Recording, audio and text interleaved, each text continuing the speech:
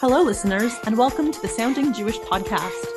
I'm your host, Dr. Sumanth Gopinath, and each episode presents my conversations with musicologists, ethnomusicologists, and sound studies scholars who specialize in the music and sound of Jewish experience.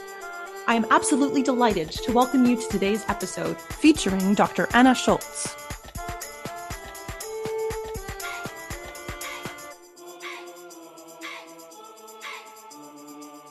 Thank you so much for agreeing to speak with me for the Sounding Jewish podcast. You are my first interview of this season, which is very exciting. Oh, well, thank you for having me. And what an honor to be the first interviewee of the season. I'm delighted to be here. Well, I've wanted to get you on the podcast for a while because I think that your perspectives will really interest our listeners. But first, I'd love to give you the chance to introduce yourself. My name is Anna Schultz. I'm an associate professor of music and the humanities at the University of Chicago. I'm also a member of the Greenberg Center for Jewish Studies and an affiliate faculty member with the Department of South Asian Languages and Civilizations. Wonderful. I know that you've worked on many different religious communities. I believe your first book was called Singing a Hindu Nation, right, from 2013.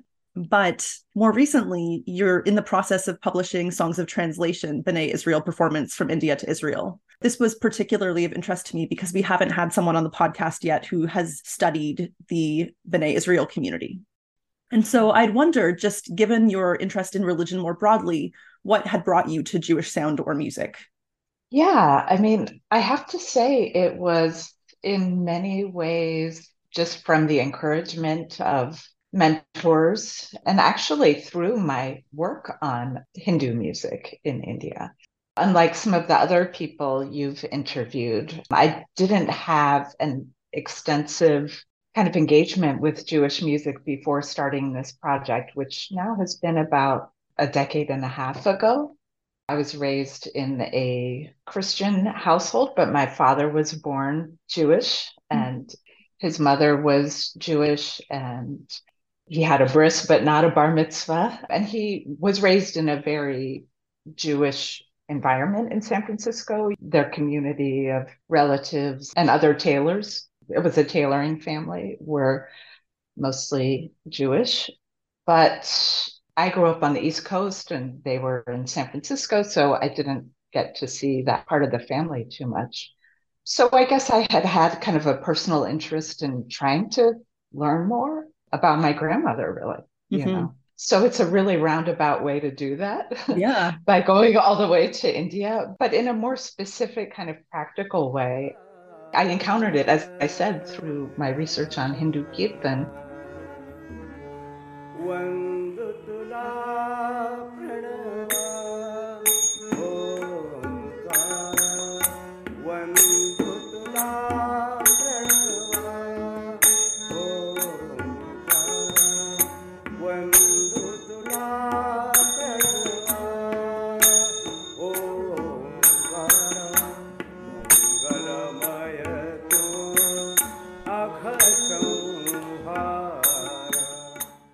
And I think it was probably about 2000. I was at my teacher's house, a performer of Kirtan, which is this song and storytelling genre that's performed in Hindu temples in the Marathi language.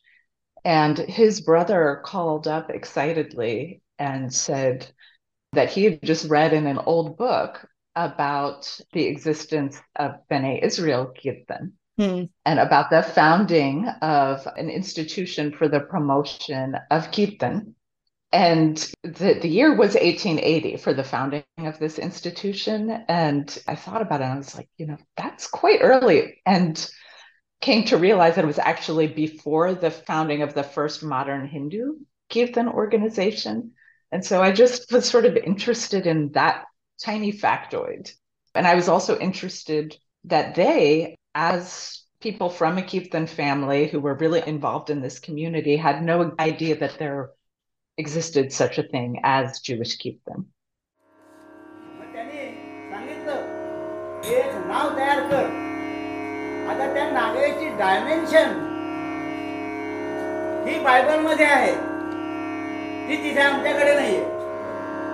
असा फरक आहे की बायबलमध्ये कसा करायचा कुठे व्यवस्थित माहिती दिलेली आहे. तर ते काय आहे तो प्रकार. तर यांच्या आजोबांची आर्य आहे. फिरता सर्व मनुष्य दुष्कर अतिशय पातके करून. So that was just something I filed away as, wow, interesting. Definitely. I'd like to know more. And then when I was working on my dissertation from the University of Illinois, I ended up moving to Ithaca, New York. I was writing and living there and ended up teaching in the anthropology department as an adjunct. And my colleague there was Barbara Johnson, who has worked on Cochin Jewish music. And she had been working with Bene Israel community leader and scholar named Flora Samuel in Israel. And Flora had requested her help on her project on Bene Israel Kirtan. And Barbara had been working on it. But when I happened to come into her space as someone who speaks Marathi and works in music and had this very specific interest in Kirtan, I think she felt that I had been sort of delivered to her. So she hadn't managed to find time to work on that project. So she gave me what she had been working on, her styles, and kind of invited me to work on it. എണ്ണി എണ്ണി തീർത്തു ദിനം വന്നല്ലോ ഈ ആറഞ്ച്. ആ ദിനത്തെ ആടിപ്പാടി ആഘോഷം കൊണ്ടാടണം, നാം ആഘോഷം കൊണ്ടാടണം.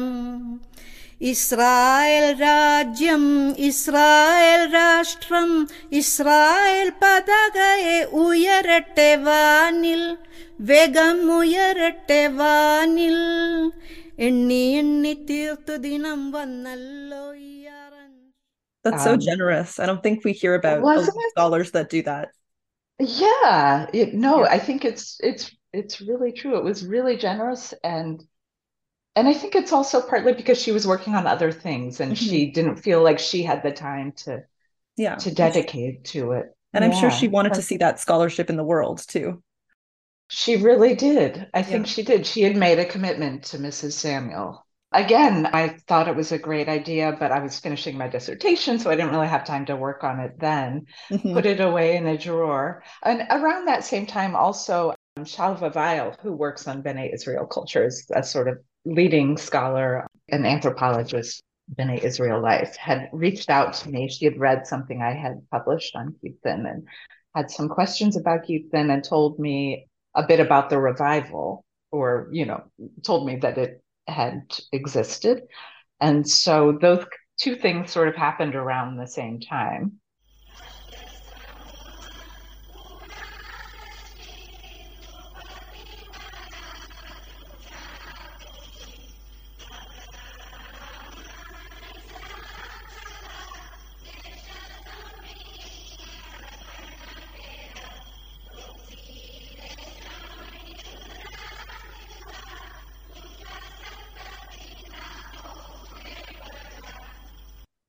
And then quite a few years later, I was working at the University of Minnesota, and Philip Bowman, who had been my mentor for my master's degree, and we had been in touch over the years, invited me to present with him on sacred sound in Pune, where I had done my dissertation work.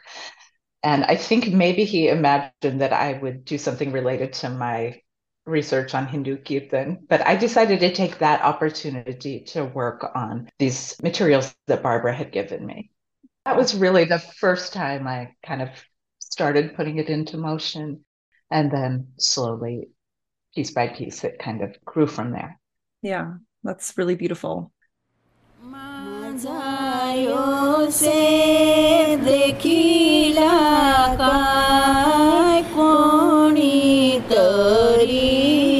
सांगा हो शेखे मास पाठविला भावास त्या पहायाला काय गती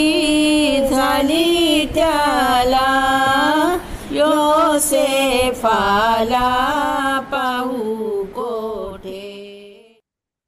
Backtracking a little bit, you'd mentioned that you were at the University of Illinois, and were you at the University of Chicago before that? Was that where Philip Ullman was at the time? Yes, I Yeah, did okay. my MA in social MA. science. Right. So you've kind of come full circle in a way. I have. Yeah. It's not at all the trajectory I would have imagined, but I'm really grateful for it. Yeah, that's wonderful. Well, let's talk a little bit about your scholarly trajectory. How did you decide that your initial research topic on Hindu ritual was the one for you? There's also an element of kind of randomness to that. My parents lived in India for a year during my first year of college. So I spent the first summer there with them of about 3 months and really loved the place. And it was actually in Pune, the city where I ended up doing my dissertation work. And I hadn't actually planned to go back. I just went there because my parents were there and I was only 18 years old. So I needed a home during the summer break. But a friend convinced me to go on a study abroad program to the same city, Pune, with the associated colleges of the Midwest. And at that time, I had a really different experience. I lived with a Marathi speaking family. I was there for 6 months. We had a big orientation where we studied Marathi and Maharashtrian culture. It was really an incredible program. I'm really grateful for that.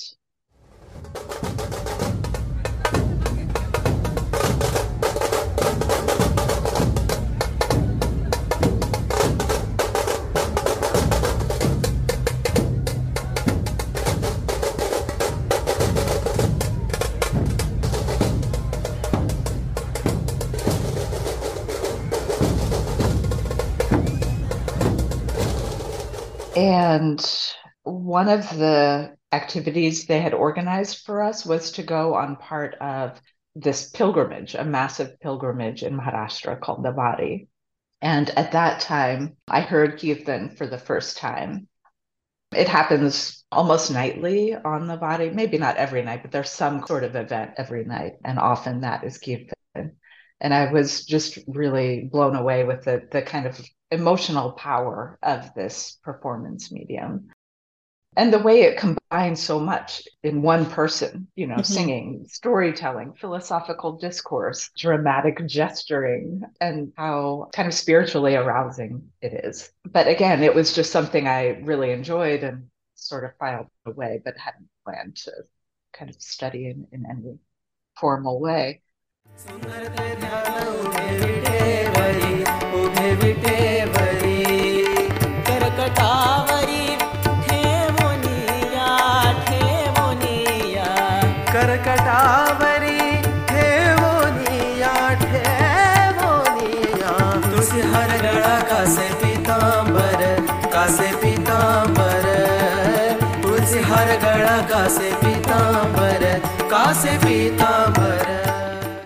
But then I became more interested in the history of India, the sort of political history of India and the history of nationalism through various courses I took at the University of Illinois and ones that I took here at Chicago with Barney Cohen and Ronald Inden and Rajmohan Gandhi. At some point at Illinois, I don't know if it was for a class or something, but I was in the stacks and I found a book called Regional Roots of Indian Nationalism that was published in India. And there was an article in that by a historian named V.D. Divekar, I believe. And it was on the sort of use of Rashtriya Kirtan in the anti-colonial movement. And I thought how interesting it would be to tell a different kind of story of nationalism. And having experienced Kirtan, I could sort of imagine the kind of emotional power in kind of getting people attached to the nation through song and through this medium. And so I ended up developing a dissertation project around it. And a funny thing is, he was the first person I called when I went back to Pune. I found his contact information and I told him, oh, I've read your article. I found it in the University of Illinois library. And he didn't even know it had been published. So I gave him a copy of the article he wrote that I copied from a library in Yeah. Japan. Oh, that's so funny. I'm sure he loved that. I think so. Yeah. Well, Yeah. would you say that your experience in the study of Jewish music, when you eventually came to it, was shaped at all by your experiences in graduate school? Or was this really the result of being gifted this treasure trove of resources near the end of your graduate study? I think the direct catalyst was this encouragement from mentors and this wonderful gift from Barbara.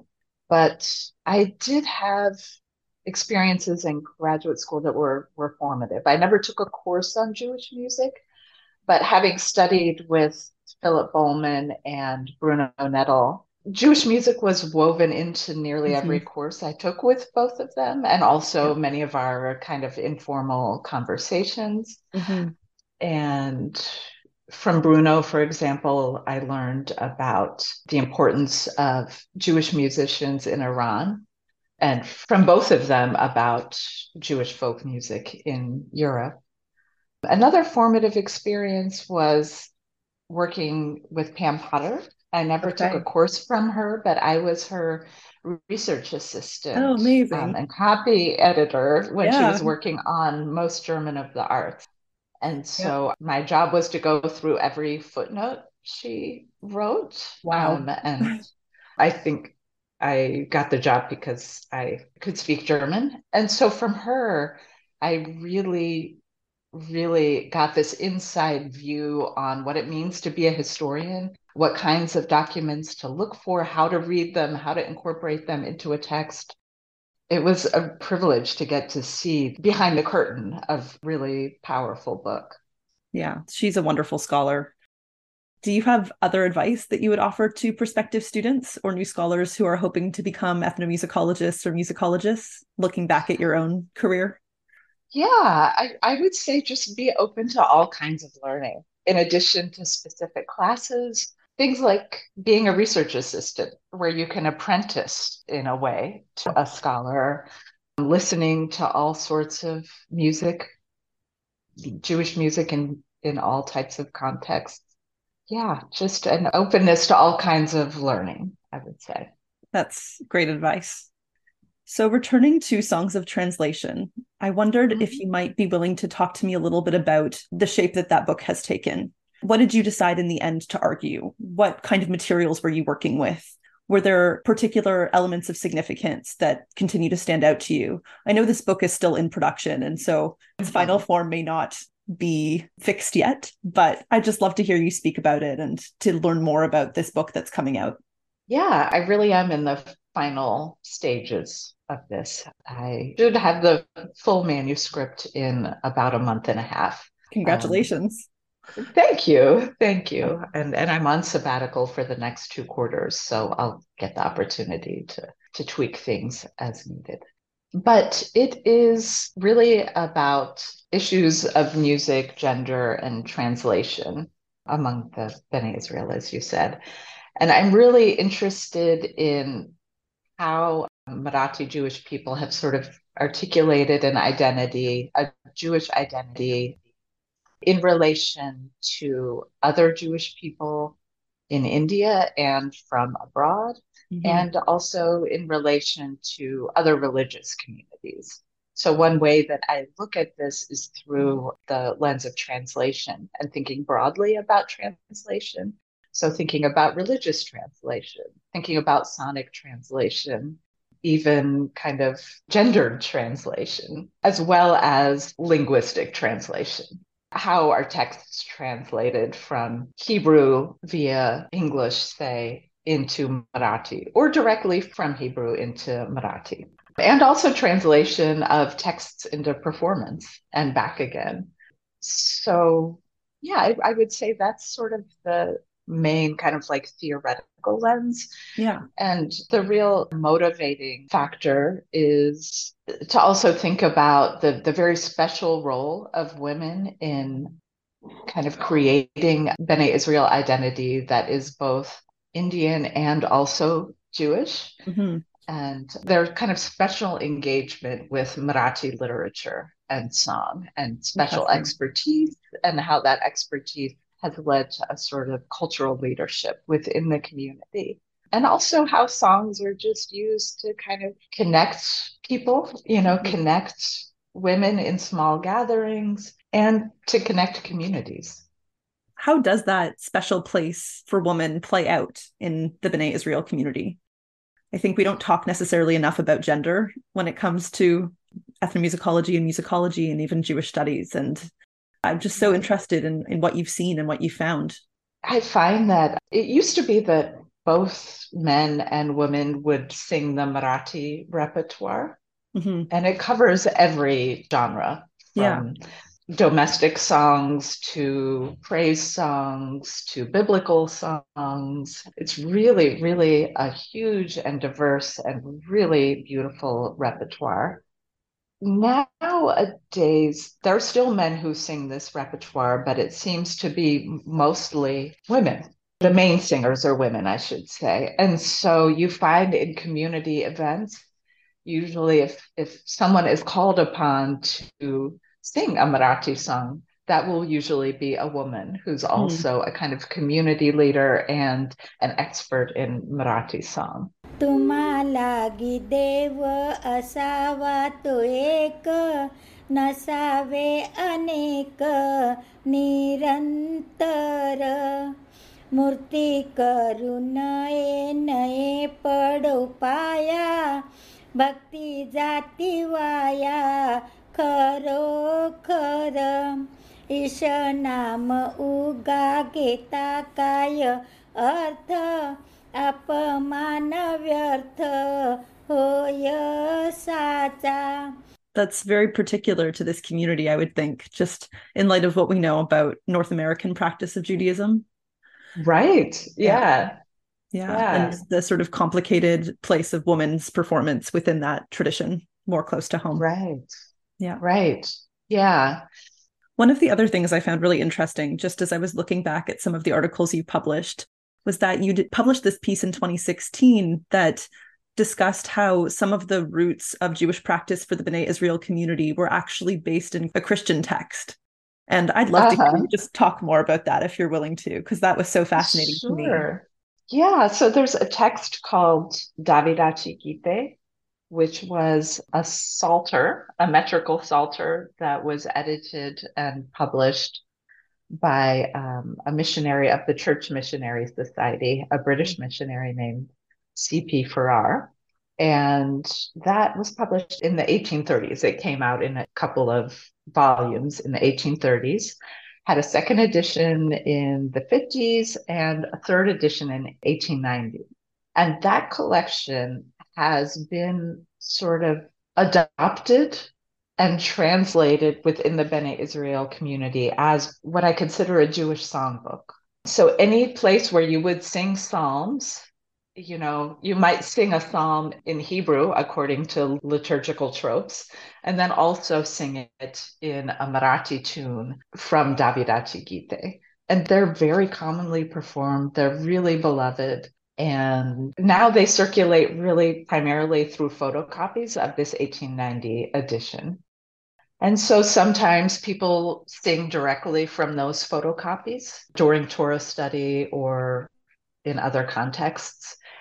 Sometimes they're hand copied from the photocopied edition into personal notebooks that include a wide range of songs. And so I'm just really interested in how this text has become resignified and really become Jewish through the sounds, voices of women, and the practices of Jewish study and worship. नाम कीर्ती राहावयास न्याय मार्गिने आमास देवास हे आम्ही वागतो आहे तो माझा ईश्वर मज पाळितो मृत्यू खिंडी अखंड चाल जरी चालू सर्व काल अरिष्ट आम्ही तुच्छ मानितो आहे तो माझा ईश्वर मज पाळितो. Thank you for speaking to me a bit about that. I thought it was just so special and interesting And I don't know, just an exciting addition to this whole discussion of your book project. Can I ask a bit about the methodological models or tools that you most often find yourself using and how you developed your appreciation for them? Yeah, I use really a combination of ethnography and archival research. And they just all felt necessary to me because I'm as interested in what's happening now as in how we got to where we are now, and I'm interested in the stories that circulate now, as well as the kind of backstories and sub-stories and those sorts of things. But I would say I'm primarily an ethnographer. This book, as with my last book, is really about half and half ethnography and history. So, for example, the chapter on the Psalms, I talk about the performance of Psalms, about the musical way that women have composed melodies for this text. But I also talk about the kind of like missionary history and how that impacted Bene Israel life as well. Which is so important when the history has not been written, or at least not in the way that you're hoping to tell it. Right. Yeah. There has been some really wonderful work on this area. Flora Samuel herself mentioned it from time to time. Mitch Newmark has written about the missionary history vis-a-vis Bene Israel life. Shalva Weil has also written about this, but the kind of like sonic part of it has not really been addressed. Do you find that you play with the people that you're speaking with? Are you a participant observer, or are you mostly speaking with them and watching their musical practice? I have been a participant observer in the past, for my Kirtan project, I was for sure. And I have shared songs with the women that I've worked with on the Bene Israel project, but I tend to listen a little more than to sing along. I actually, now that I'm speaking, I really have participated. I mean, when I go to the Torah study groups, we all take turns reading and we all talk together about what we've read. I don't always sing along. Sometimes I do, sometimes I don't. Fair enough. And in services, I mean, I'm not really writing about services, but I really enjoy and get a lot out of participating in services. That makes a lot of sense. I was just curious. Many scholars will celebrate the opportunity to teach others as an extension of their own research pursuits. And so I wondered if you might talk to me a little bit about your recent lecturing or teaching experience and how that has contributed to your research agenda. And as an addendum, I'll just add that I had the privilege of meeting you when you gave a lecture last year at Harvard. And so this is kind of a full circle question again for me. Yeah, it was so nice to meet you there.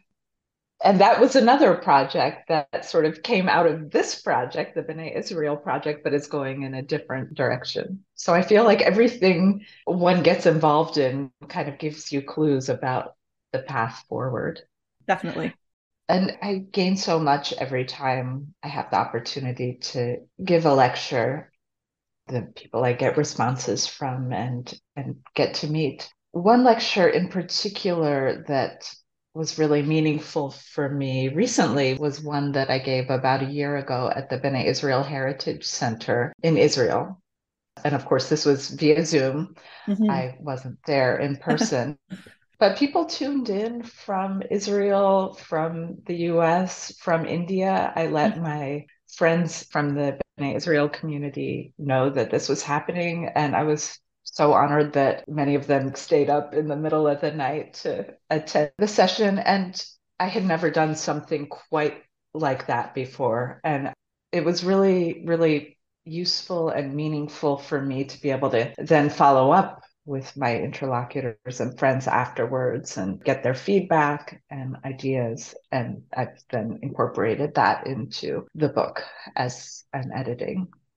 I enjoy lecturing for not just scholarly audiences and different scholarly communities. So I'm most often now invited by departments of Jewish studies, South Asian studies, and music.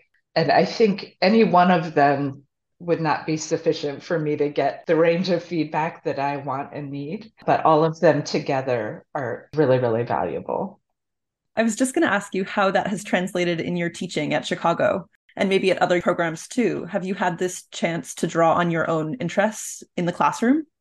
Yeah, I have. I'm really lucky in that way. So I've been able to teach graduate seminars at Chicago and at Stanford on music and translation. That was my most recent graduate seminar, Music and Gender, with Jesse Roden at Stanford. I taught a course on music and diaspora in Jewish life and lots of courses on music in South Asia. I learn something every time I get to teach one of these classes. And I'm really lucky that I'm really allowed to teach anything I want. Yeah, that's a great position to be in. Yes. The dream. Well, what kinds of research questions are currently preoccupying you? I got a little bit of a taste last year, but I'd love to hear you speak more about that. Sure. Yeah, this will be my next big research project. So the chapter that you heard about at my lecture at Harvard was on magic lantern shows and kirtan, and the kind of like competing modes of spectacle and performance. But it's part of a larger project on sound and projection in the making of modern Maharashtra. Yeah. So thinking about projection and screens beyond kind of the paradigmatic context of like a theater or a home. But, what happens when you project on a sheet that you put up in different villages as you go around from place to place? What happens when you project on an ancient fort or on a piece of landscape or on a concrete screen on the banks of a holy river? How do people make claims on space and through technology and through image? And then how does sound enable people to engage with those images? Yeah, it's a completely different way of thinking about image and sound and the possible movement of projection, which I don't think many of us consider beyond perhaps the Hollywood context, right? Or the typical North American screen context. So to just think about all of these other possibilities for how sound and projection has translated in other parts of the world is so fascinating. And perhaps what ties those might have with religion or religious communities as well. Yeah. Well, I'd love to talk more with you about it as it goes forward. I'm really excited about it and excited to start some new field work related to it. I've worked on 2 chapters and have ideas for others. So, Very exciting. Yeah. Yeah. Just to wrap up for today, I'd love to ask you how you understand what you perceive as the field of Jewish music and any issues or challenges with this field of study that you've noticed and think other scholars need to remain attentive to. I'd say really it could be any study of music in Jewish life. So it could be sacred Jewish music. It could be secular music in Jewish life. I'm personally interested as much in the music itself as in the music makers. But in terms of like things to be attentive to, I think it is such a vast area. For the uninitiated, one may think, oh, Jewish music studies, that's a very narrow field. To me, it actually seems enormous. Exactly. Really vast. I mean, there are Jewish people and Jewish music making and Jewish sound all over the world. And there's so much to encounter and be in dialogue with and to listen to.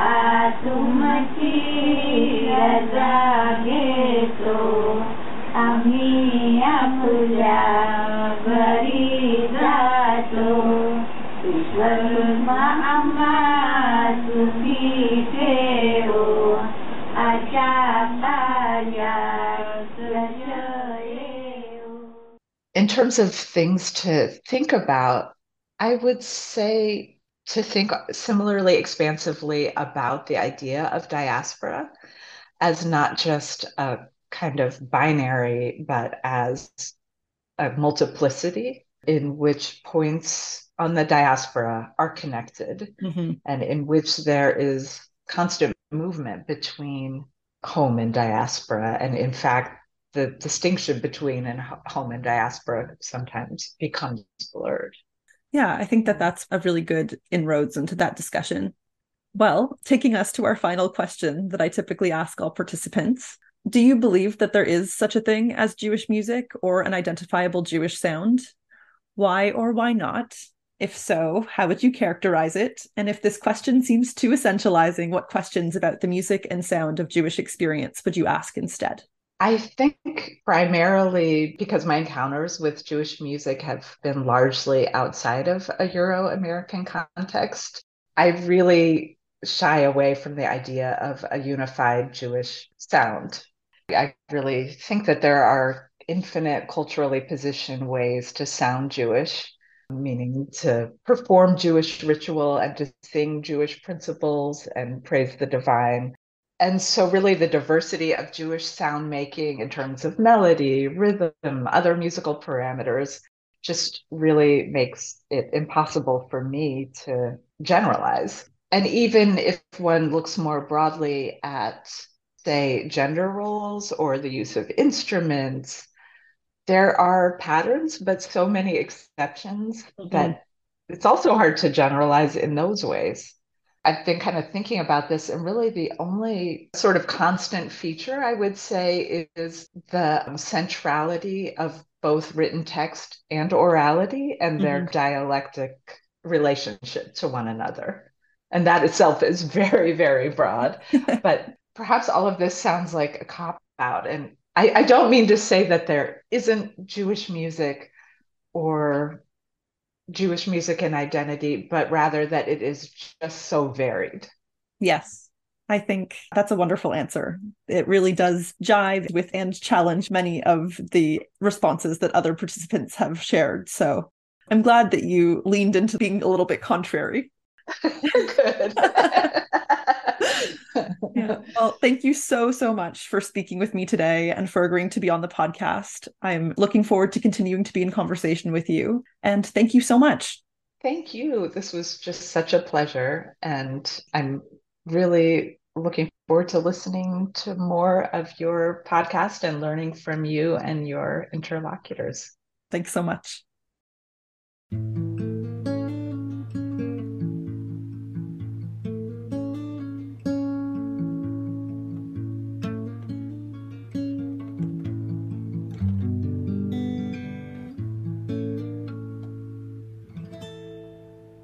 And now, a brief note from our sponsors. The Sounding Jewish podcast is grateful to be sponsored by the Herbert D. Katz Center for Advanced Judaic Studies at the University of Pennsylvania.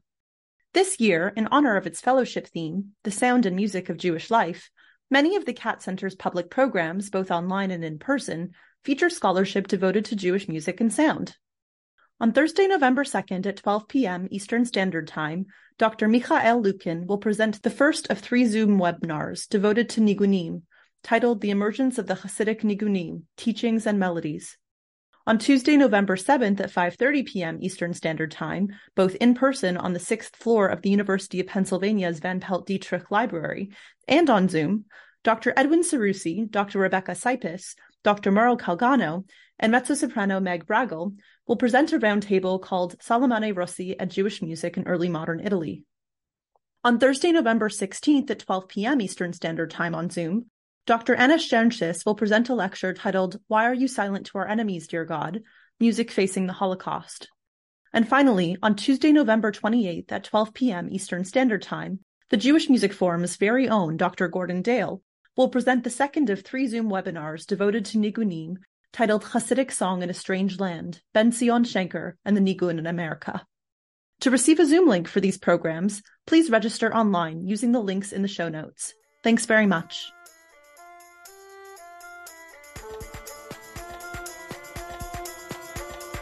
Thanks for listening to the Sounding Jewish podcast.